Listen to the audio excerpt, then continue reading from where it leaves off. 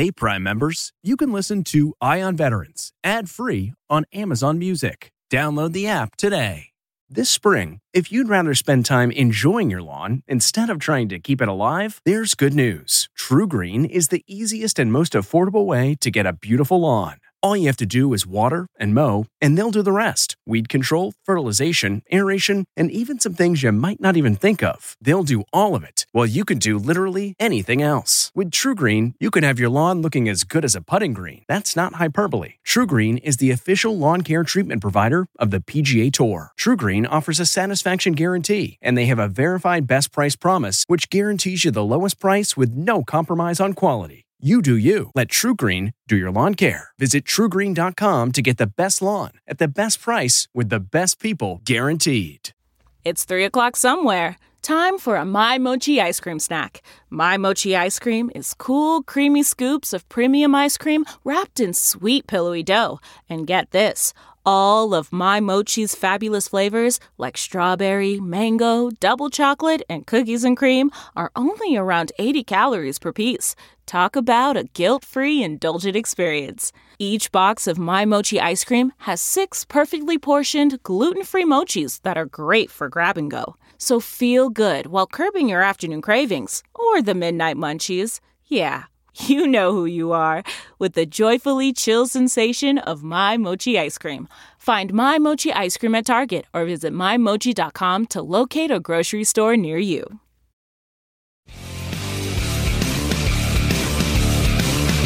There are nearly 20 million military vets in the U.S., and each week we focus on their stories. This is CBS Eye on Veterans.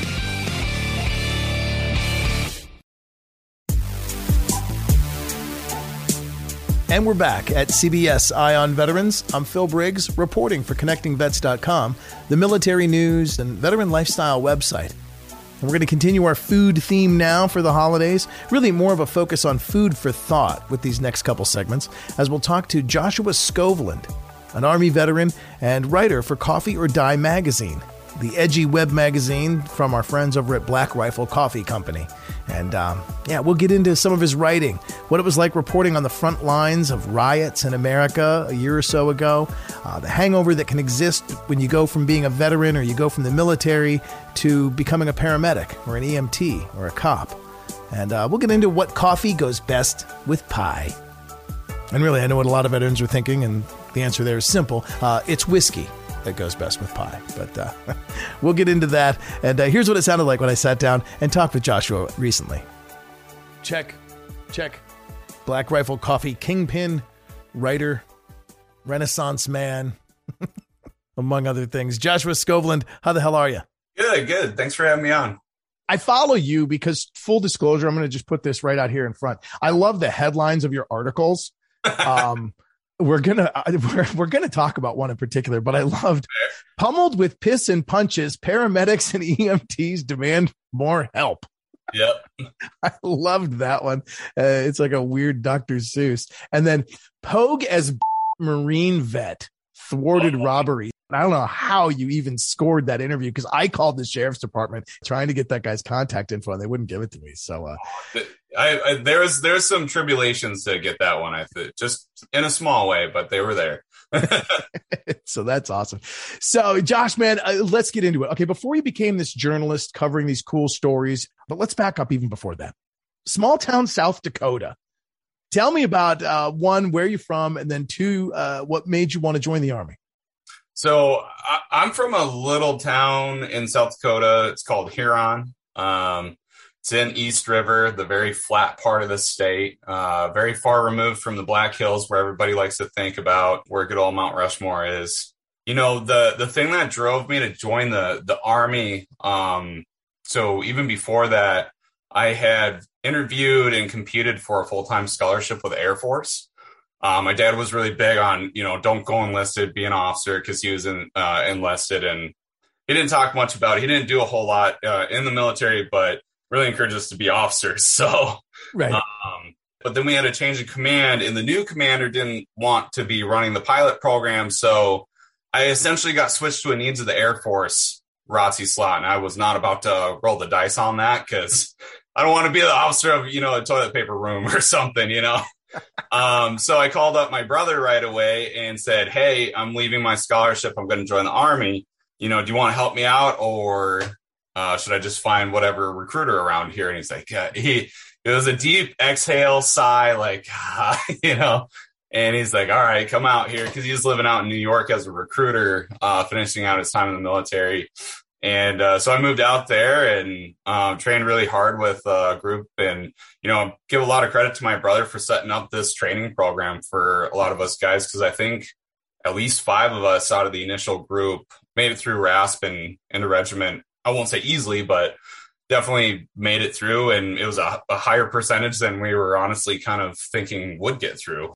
All right. Fun fact here about Josh's older brother, Marty Skovlund Jr. Dude's basically a legend, not just because of his deployments as a Ranger himself, but after years of being an operator, he also became one of the founders of the veteran bro media style that we see today. His articles would go viral. His blogs would eventually lead to becoming fully embedded with special forces in the way that no modern network journalist does. I mean, this is the kind of guy who can survive a firefight in combat while covering a firefight, and that can cover parachute training and probably pack his own chute, eventually becoming the editor of Coffee or Die magazine. So, yeah, Joshua was wise to call on his older brother when looking to get into the Army. The thing that drove me to join the Army ultimately, though, is I really wanted to go off and do the cool guy, badass stuff. And I got to do a little bit in training, but my time in the military ended up being a little bit shorter than initially expected. So here we are. So your brother was running an off-site training regimen with pre-Ranger qualifiers, huh? Yeah, he set up for, what is it? The delayed entry program that they have guys after you swear in and stuff. We were doing this program together, and I can't remember if one of the guys failed or not, but the rest of them made it all the way through, and quite a few of them are still in regiment right now. That's cool. So you guys can all get little sub patches below your unit patch that say like Skovlund or something. Like, I came through the Skovlund School of Training. Like, look at you guys. We'd get smoked until we were dust if we showed up to regiment with that, I'm sure. All right. So you served as what's known as a forward observer. FO. Is it true they call you guys fisters? And what the heck does that do? What do you guys do? So fisters, yes, that is what they called us. Like, we're under the fifth section in headquarters company, and when I was in 375, the training cycle just trained us up on doing gun runs and utilizing different air assets and kind of organizing that communication. And I was never JTAC qualified, so I didn't get trained on like dropping 2,000-pounder bombs or, the nukes or anything like that. But yeah, I was just a cherry private in regiment. But suffice to say, the mission overall is you guys are out there like with binoculars, and you're looking at positions of enemies, and you're calling in strikes from tanks then, if you're not dropping bombs from the airplanes, but similar to what a combat controller does? Yeah, not on the same level by any means, but we're going to be calling in artillery strikes, illuminating rounds, just artillery that most people kind of learn. Totally interesting how you go from this kind of military ordnance sort of role to becoming a writer. And I don't know which to go first, your time as a paramedic or jump into writing. Which came first? So working as a paramedic did. Back in 2012, I moved back to South Dakota, and I was a personal trainer, and then I ran my own gym for a little bit. Got really sick of doing that stuff really fast. No offense to my old clients or anything like that.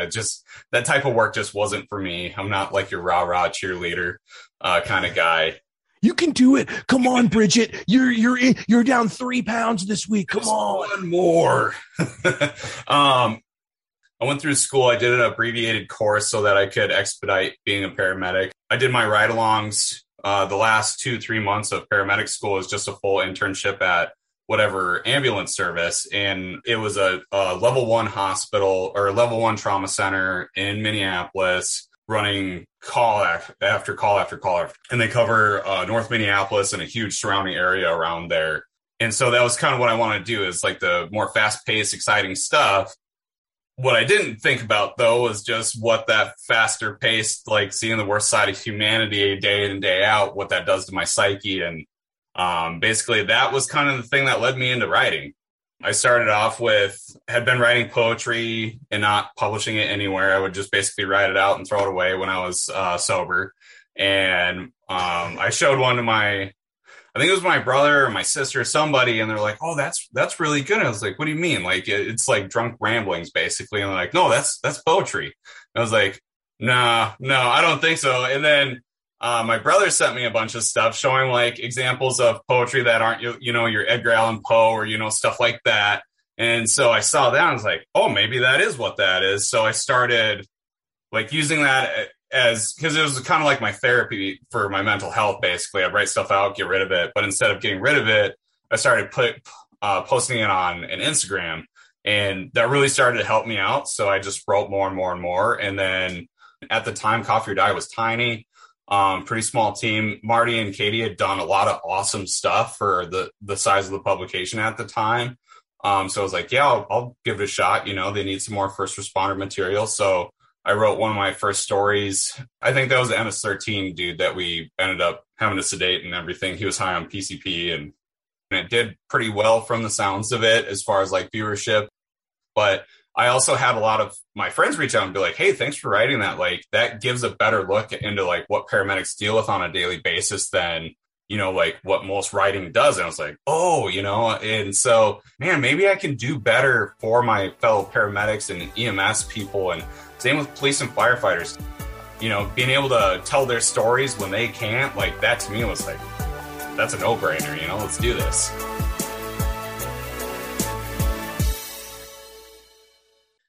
Very cool. You're kindred spirit, because I kind of felt that way about veteran life. Like I can't come and regale you with stories around, some fob in the middle of the nowhere where I was kicking in doors, taking down bad guys. I was just a journalist on an aircraft carrier, but I can help share the stories and produce the stories of the people whose lives really mattered, of whose stories really made a significant difference in people's lives. I feel you on that. Can I ask you to share with me like a moment when you kind of thought like that defined how burnt you were on EMT work, or a moment that you could share that said, "Hey, you got to quit doing this or your head's going to get wrecked"? Yeah.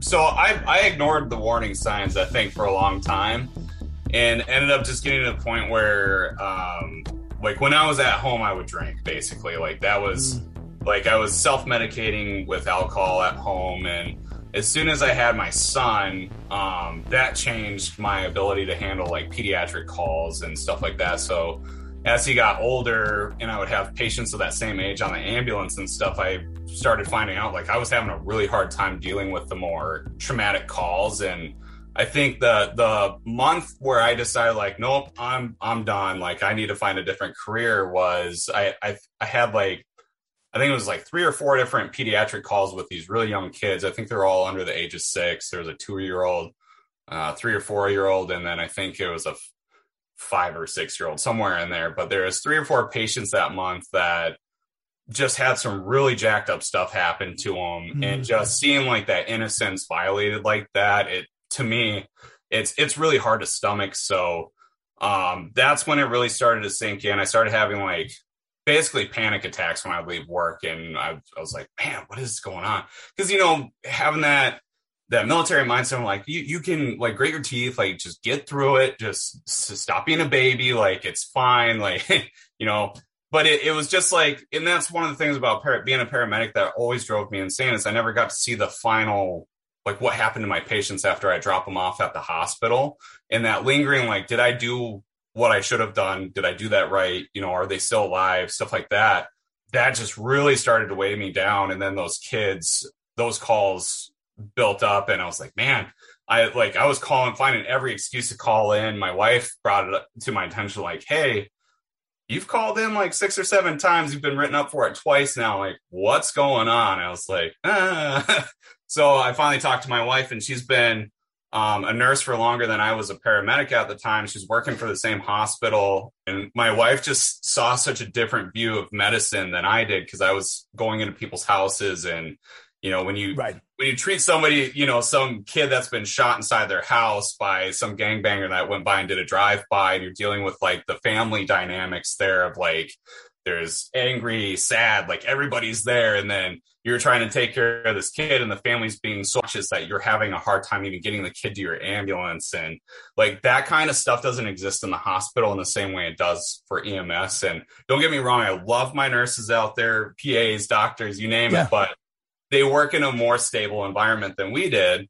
And my wife didn't really realize like all that stuff. And then as soon as I talked to her about it, it finally made sense to her. She's like, oh, so that's when we started. I was like, maybe if I do pre-med and, knock that out, going to med school, like that'll be good for me. Like I can actually take care of my patients.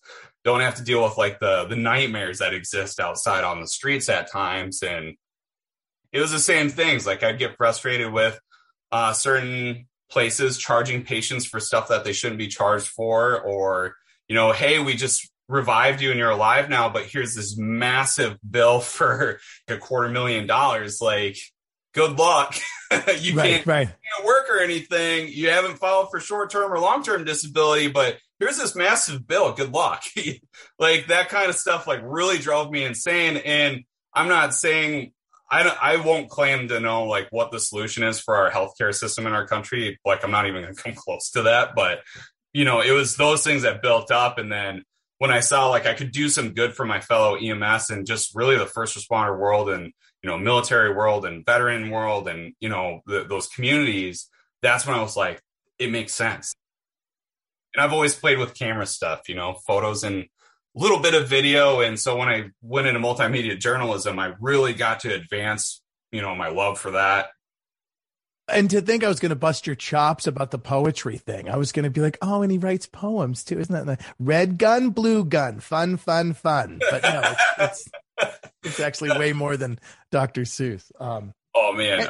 And hey, should be noted, I don't know if anybody's ever told you this, but Hemingway, war veteran, a medic veteran, liked to drink too much and had a beard. So in a way, what I'm seeing here on this call is you got a bunch of those like knocked off. Let's hope we can control the drinking part, but you could be popping, man.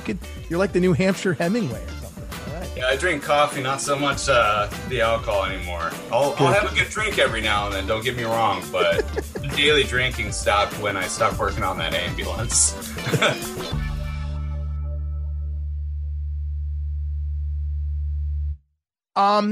What article do I want to talk about?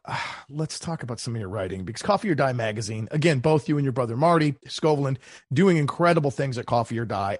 And we were chatting about this before we opened the call.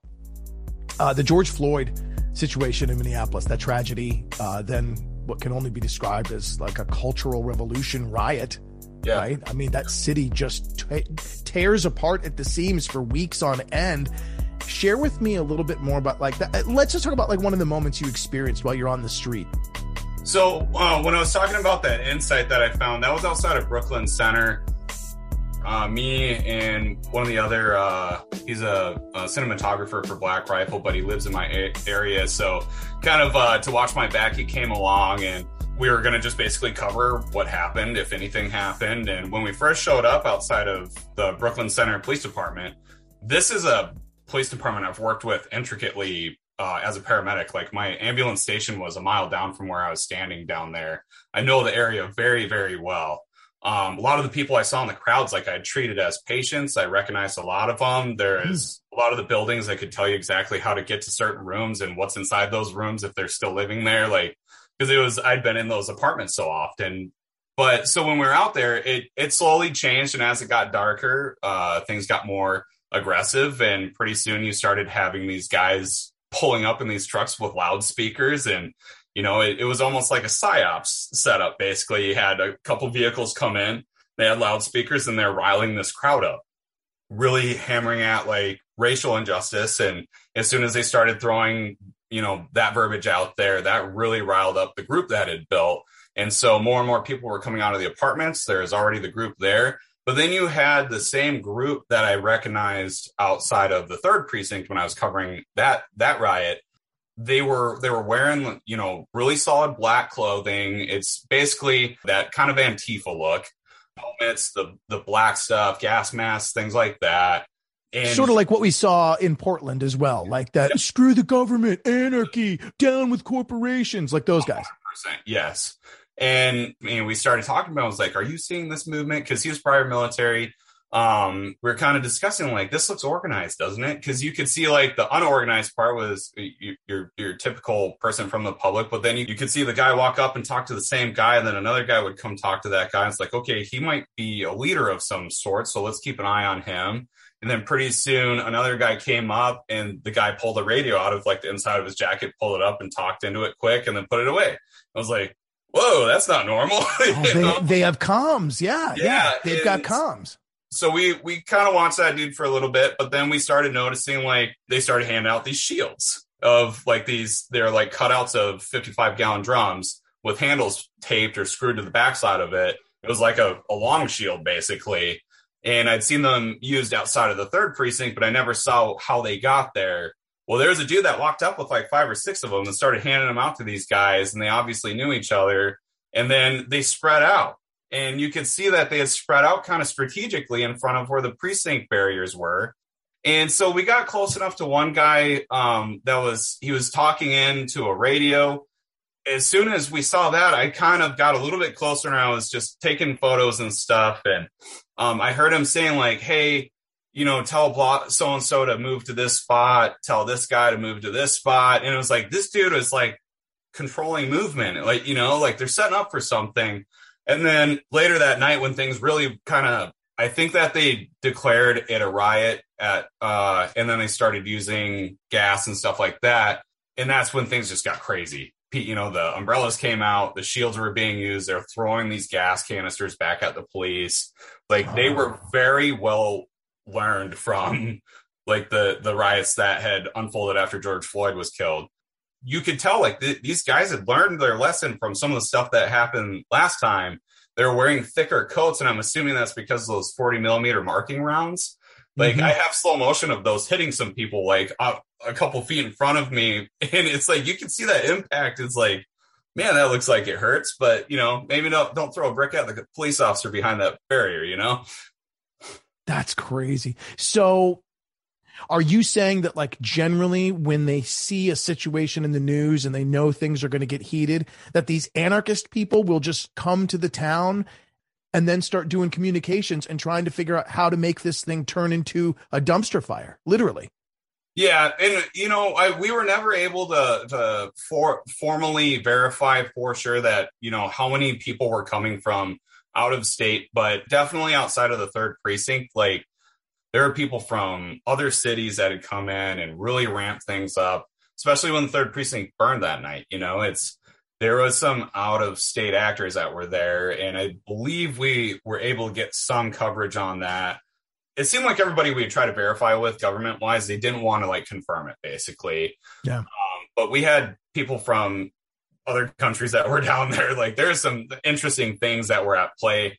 There was a lot of back and forth between the protesters and the rioters too, of, like, the protesters telling them to knock it the fuck off, like, get the fuck out of here. And, there's just a lot of that feedback from these protesters. And I went and interviewed a bunch of them. They're like, yeah, like, I don't know where these guys are from. Like, tell them to get the fuck out. I was like, I'm not telling anybody to leave. But, it was interesting because the way things were portrayed in the media at times and things like that, there's some people that were trying to just label the entire thing a riot, and some people trying to label the entire thing a peaceful protest. And, I was there. Like, I can see what happened there. And I really wanted to make sure people understood, like, there were people there peacefully protesting, but it turned into a riot by the end of the night. Those people that were peacefully protesting went home because it got too dangerous. There's a dude swinging a dang chainsaw around, like, slamming into vehicles in the car lots, and, using it. I think he busted one of the windows in the advanced auto that was down the street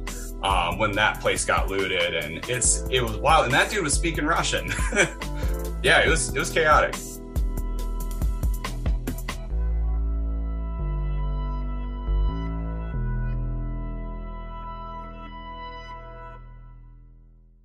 All the more reason I'm glad you picked up a laptop and a camera and you're a journalist, because you were telling that story, because you said something powerful there. And that is, the media is like, wants to spin it all as riot or wants to spin it all as protest. Though these people are so frustrated with injustice that they have no choice but to loot this advanced auto parts.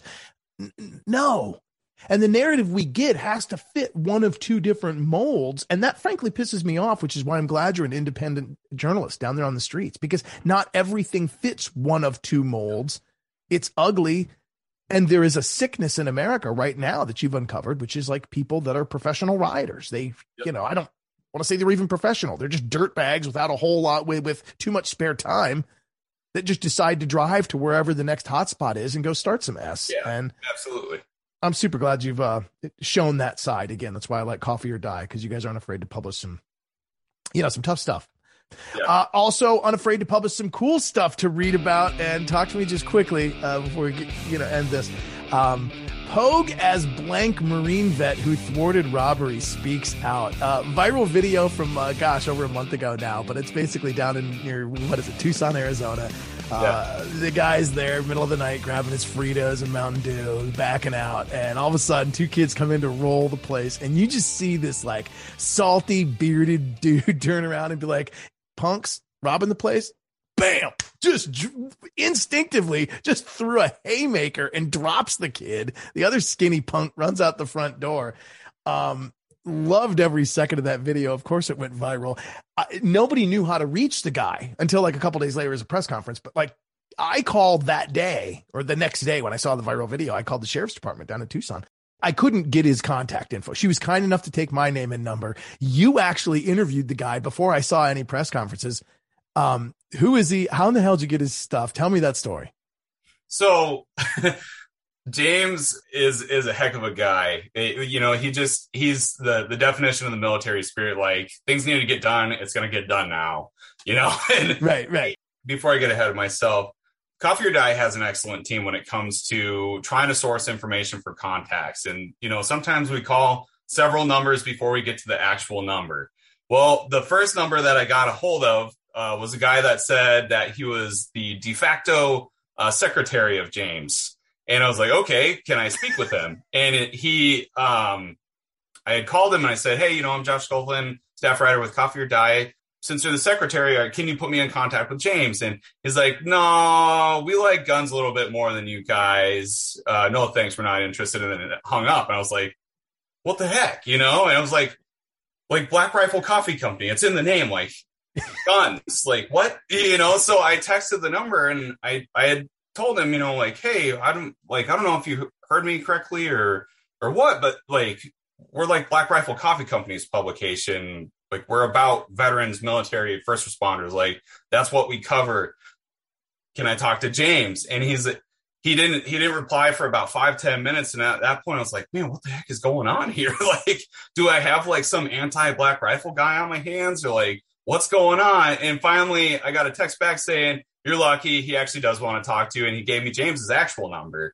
And I still to this day have no idea who this dude was. Maybe it's James's twin brother. I don't know. But he was pulling my chain. And maybe he wasn't pulling my chain. Maybe he's being serious and he doesn't like us. I don't know. But nevertheless, he gave me James's number and I called him. And James was a little standoffish because everybody had kind of painted that early picture of like, oh, he's some badass. He must be MARSOC and, all this other stuff. And he was like, man, dude, like I'm literally just pogue as fuck, man. and as soon as he said that, I was like, oh, that's the story. Like, this dude, like he did your normal career in the military to a degree, like kind of more on the technical side even. And here he is, like, he just saw something bad happening. It's like, no, like, I'm going to shut this down right now. Like, I'm not waiting. I can't quote him verbatim, but he, like, as soon as he saw the gun, it wasn't like, oh man, there's a gun, like, I better take cover. It was like, yeah, take a step closer, motherfucker. Like, let's do this. Which is what's great, because even the Pogue Marine, by the way, if you're listening, you don't know what Pogue means, it's person other than grunt. Grunts are the pride of any military division, because they're the guys that, take the rifles and go walk outside the wire and do the patrols and engage with the bad guys. And to be a grunt is to be celebrated in the military. A person other than grunt is an admin rate, like I would have been in the military, a Navy journalist, the softest ice cream of all. And we would have got made fun of by all the grunts because we were pogues. And so when his headline reads Pogue as blank Marine, he's like the pogest of the pogue. I'm the admin of the administ, but at their core. And this is what's kind of cool about Marines. We got to give it up to our brothers in the Marine Corps. At their core, whether you're a pencil pusher or you're a rifleman, you are all a Marine, and you're expected to, when you see something bad happen, immediately go knife hands, or immediately go, just not be afraid to step in there and light somebody up. And this guy proved that with like just a split-second reaction of like, two guys, gun, punch to the face. Yeah. Didn't even think about it. And James, he really went out of his way to point out, he's like, yeah, man, I just did the normal thing in the Marines. Like, I'm no special badass or anything. He did point out that the area he grew up in, which is, I think, why we connected well, is we have a similar upbringing in a small town in a rural area. Like, he basically said he grew up around a bunch of dudes that they didn't put up with shit. And if something needed to be done, they did it.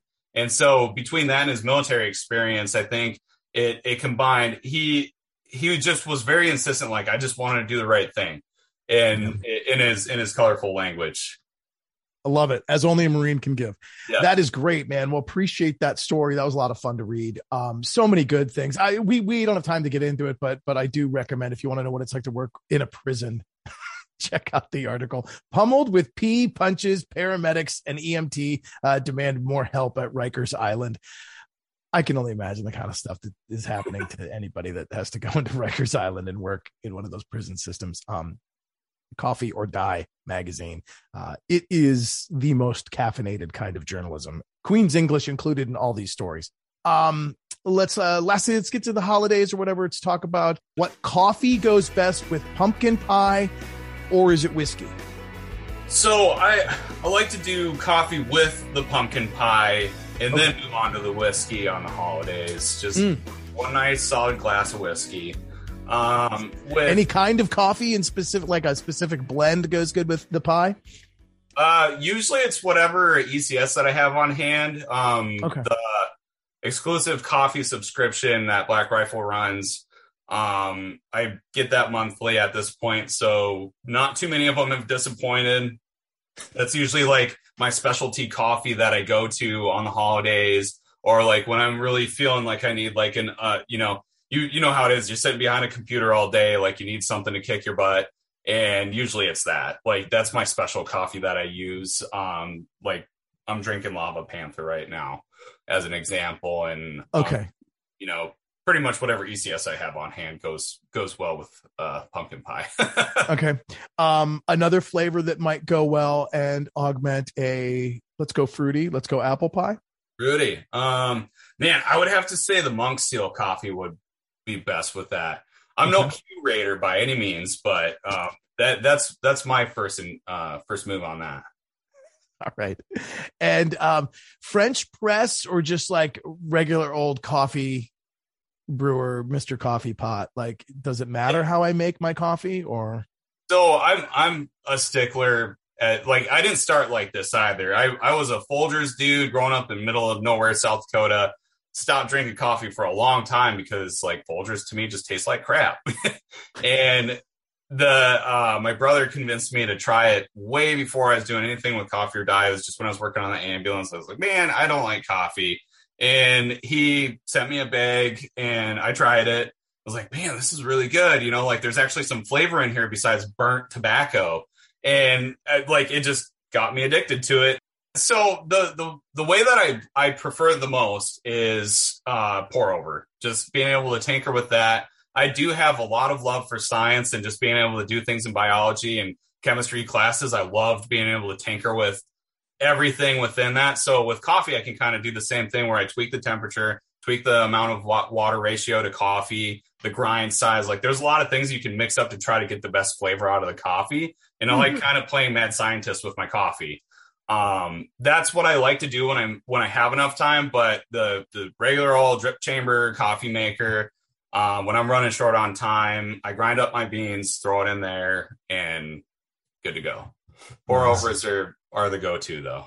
Pour over. So if I Google pour over coffee making method or pour over coffee making system, I'll learn about a variety of machines that do this, or I'll learn So it's like the glass Chemex. You have a filter that sits over there. You grind your beans to a pour over size, which is kind of like coarse salt. Yeah. You put that in there, and then like the ratio I hover between is 1 part coffee, 16 part water, and then you can tweak the temperature. So I usually do. Usually it's around 195 to 200 degrees, depending on what. The darker the roast, the higher the heat on the water. All right. It sounds like a lot at the start. But once you get into it, man, it like tasting the actual cherry of that coffee bean. Like once you get that first taste, like it's all over. You're gonna be hooked. That is awesome, man. That is awesome. I envision your kitchen looking something like Walter's Crystal Meth Lab on Breaking Bad or something, with all these Chemex beakers and Bunsen burners and. My wife yells at me a lot for the coffee stuff at this point. All these glass chambers and filters and grinders. Good stuff, man. Always a pleasure. Joshua Skovlund, Army veteran, writer for Coffee or Die magazine, part of the Black Rifle Coffee Bunch, and lover of all things coffee, pie. Used to love whiskey. Probably only for the holidays now, but damn glad to have you on the show, man. Where can I find more of you? Where can I find you on Twitter? Joshua Skovlund is my Instagram. Twitter is Malarkey Aside. And then I guess my creative pursuits is Skovlund Photography on Instagram. And Concentrated Emotion is my poetry on Instagram. Nice. Joshua Skovlund, though, spelled in typical North fashion, Skovlund. Sounds like a Minnesota Viking fan. I don't know. Are you? Oh, yeah. You better believe I watched that game yesterday, too. You're welcome. You get Kirk Cousins. You got him from Washington. Yeah. Hey, I hope all the Packers fans know that we beat them yesterday. Just a heads up. That's awesome. Coffee or Die magazine, Josh Skovlund. Always good times, brother. Thanks for coming on the show. Thanks for having me on.